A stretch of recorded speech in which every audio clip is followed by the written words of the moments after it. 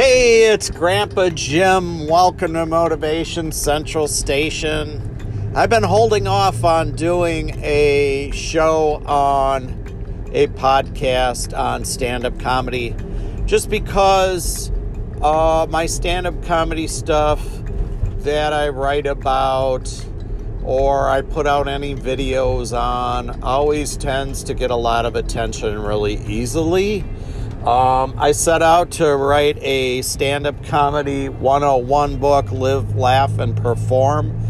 And when I set out on that venture, I all of a sudden was sitting in some drug and alcohol classes. I was working on my first degree at that time and realized I really had to get some stuff out on mental health first. I had lost 4 friends to drugs and alcohol by the time I was 28.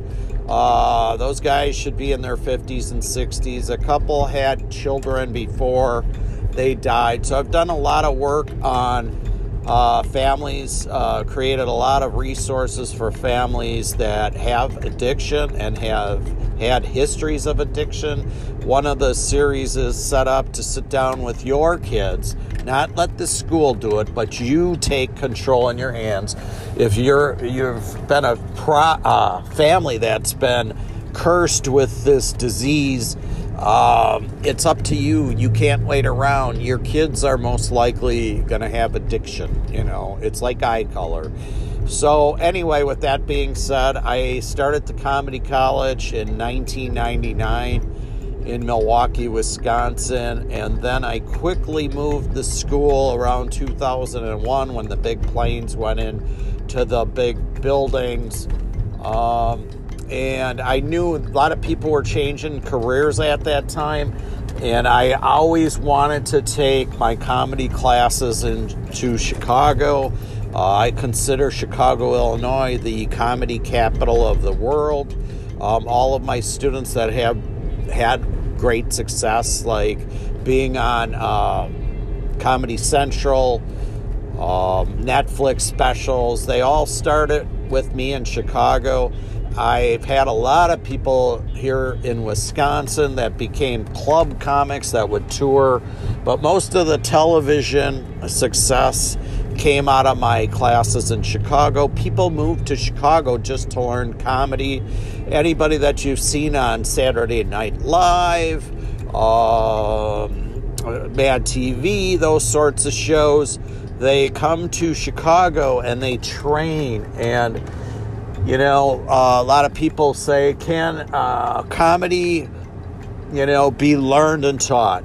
Yes, to a certain extent. Yes, you have to have talent, but everybody has a funny bone. Some people, it just takes longer. I got to do a set with Lewis Black when I was first starting out. I went to Zanies in Chicago on their showcase night, and I bombed horribly. I was yelling at the audience. I didn't even know who Lewis Black was at that time. And then he was the headliner on the show, and he came out and he started yelling at the audience, and he killed them. He crushed them. He had a great set. And I'm like, why didn't they like my stuff? What's going on? He says, well, you really can't be an opener and start yelling and shouting. And he said, they kind of know I'm going to come out and yell and shout, and they love it, And so he encouraged me to keep working in that vein, but eventually I got tired of the act, trying to act so angry all the time. So nowadays I work on more things that I feel more political stuff, more things from my point of view. So anyway, the reason why I'm kind of jacked up tonight is I went over to a club where I run my classes. They reopened. He had nobody in there, but I got those good vibes. I always feel great being around my comedy friends. I feel great just being around comedy and joke telling. I've created a lot of resources on humor, how to get humor in your life. Like, just because it's COVID-19 don't mean we can't make jokes, folks. Like don't let it steal your joy. Like, let it steal your bank account. Let it steal, we're all going to be eating frickin' beans, but you know what? Let's get this party started. like let's not run around all depressed our whole lives. But anyway, so if you want to be a stand-up comedian, right? Number one, I tell all my friends, like, if you're listening to this, there's a good inkling you're interested, right? Like most people don't want to be a stand-up, most people, I take a flyer and I advertise my comedy class on it, and I papered the cities of Milwaukee and Chicago, and when people see my sign, and say, hey, stand-up comedy 101, most people look at that sign and go, no, I don't have to worry about doing that. I have such a fear of getting up in front of people. I'm not going to do that. And then you're going to take it to another level. So when people come into my class, when they actually show up, and I'm sure there's a lot of people that made it to the front door and never walked into that class. One of the guys that I had the good fortune of working with, who's gone on, is Nate Bargatze. And Nate said his biggest fear was coming to my class all the time. Like, he told me once that he wished the class was burnt down, and, so he wouldn't have had to go up each week. But the great thing about Nate is he pushed through his fear, So if you do, want to do this, trust your instincts. You're in the right place, because anybody can take a good night, but very few people can take rejection on a bad night. And unfortunately, all stand-up comedians, torch and burn. Even if you have some time behind you, I've managed a comedy club, and we would get acts from SNL and other comedy outlets for television, big name credits, people that worked with guys like Sam Kinison and stuff like that, and a guy by the name of Carl Laveau. He's still around. He's awesome. They would work in our club, and they would kill them. Certain guys like Carl Laveau, I've never seen him lose, but I've seen guys of his status not get crowds. And so it can happen to anybody. But here's the number one question. You want to be a stand-up comedian, if you can figure out what makes you unique. Like, I have a friend, his name's Jim Rule. He's been on some stuff on Showtime. He's a Milwaukeean that moved west to LA. And he is got a lot of jokes written because he has such a unique experience being a Native American, and so he doesn't have to search so far. But some of us, they say, are more vanilla, and we don't have a lot of, something like that'll separate us. If you're from another culture, that's always interesting to audiences right then and there. So one of the people I worked with, she had OCD, and you wouldn't think OCD would be funny, and I'm going to tell you, and this is truthfully what her OCD was. Her OCD was she would think of how she could kill people. So she said if somebody was standing by a Christmas tree, she would say, like, oh man, I could put those, I could tie the lights around their neck, or I could... and she was very timid, person, and you would never imagine that with this book under that cover was this disorder that she had, or she thought she could plug them in and have your feet in water and stuff. But it was funny on stage, your worst nightmare, or that thing you were picked on in school, if you were bullied by the bully, that's the thing that might be your career. If, in comedy, man, the world's your oyster. If you see 600 different comedians tonight, they're going to have 6 different acts, and that thing that... you were picked on or whatever. The other beauty about stand-up comedy, what's your political views? It's a great space to talk about. I love it. There's a documentary around called Dying Laughing, and it opens, and in the first minute or two of this thing, they flash to Chris Rock, and he says, as stand-ups, we're the last philosophers on earth. Like, the guy at the open mic is the last philosopher on earth because he's not censored. Jimmy Fallon every night is censored on what he can say. Anybody that does a Conan O'Brien appearance, unless they're super squeaky clean, a lot of times they'll ask you to drop just one single word out of your act. In the documentary Comedian that Jerry Seinfeld put together, and this is the thing to realize, it's a long, arduous journey to be a good stand-up, and you'll hear this over and over. It takes a good 10 years just to figure out what the heck you're doing, and so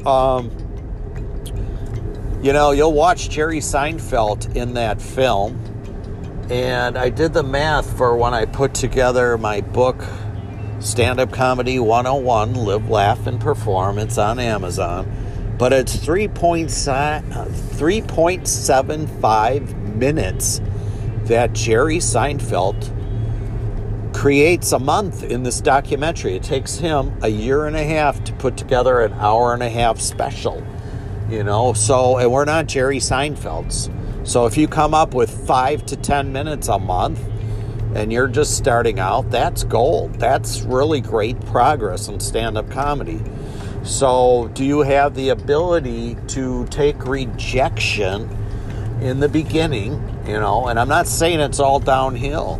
My first performance, I took a stand-up class, and I was petrified of getting on a stage, and I pulled my car over before I went to the club that night. I'm like, I cannot do this. There's no way.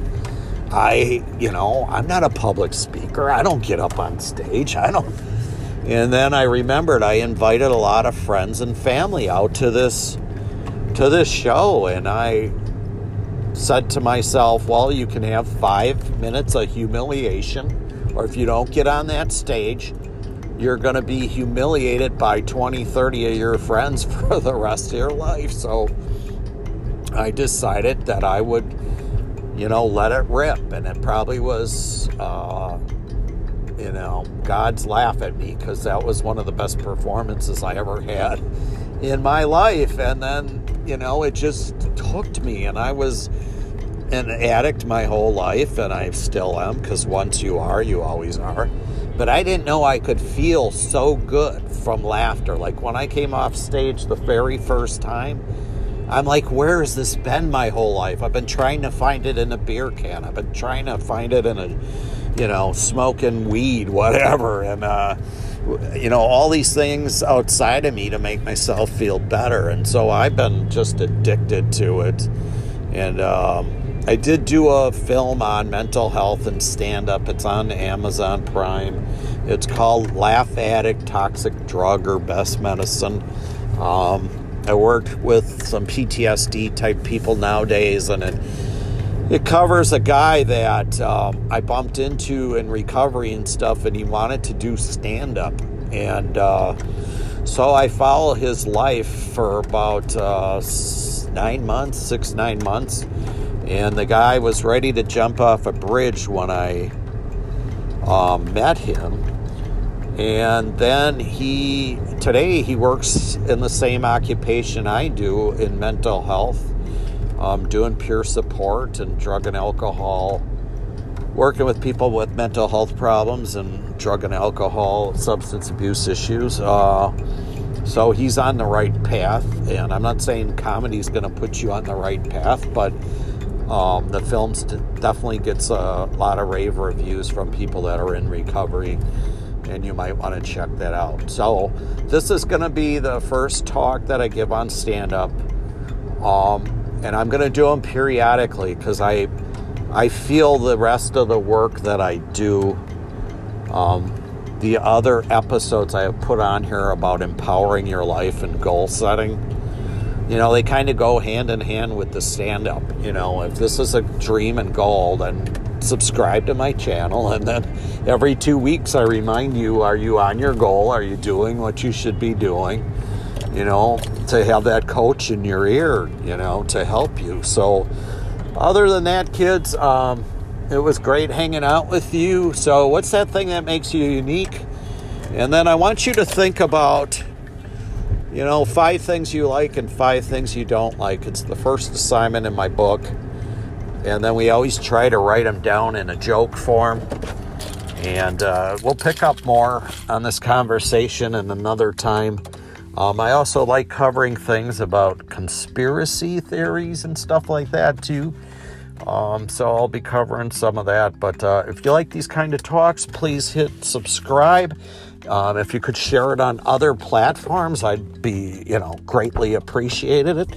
And have a wonderful, awesome day. And, I always encourage all my people that listen, let's go help somebody today. We're not looking for anything in return. We're just trying to help somebody that's not capable of cutting their grass, somebody that's not capable of grocery shopping. Maybe take your son, daughter's child, your grandchild, or a neighbor's child to give the mother and father a break, something like that. And then I say, if you don't have anything to give to anybody, we can always give a smile. So have a wonderful, awesome, wholesome, wonderful, terrific day. So what makes you unique? And I'll have more stuff about stand-up coming. Again, I didn't want to put it out there till I had a little bit of a library on mental health to inspire and empower people. So adios, amigos.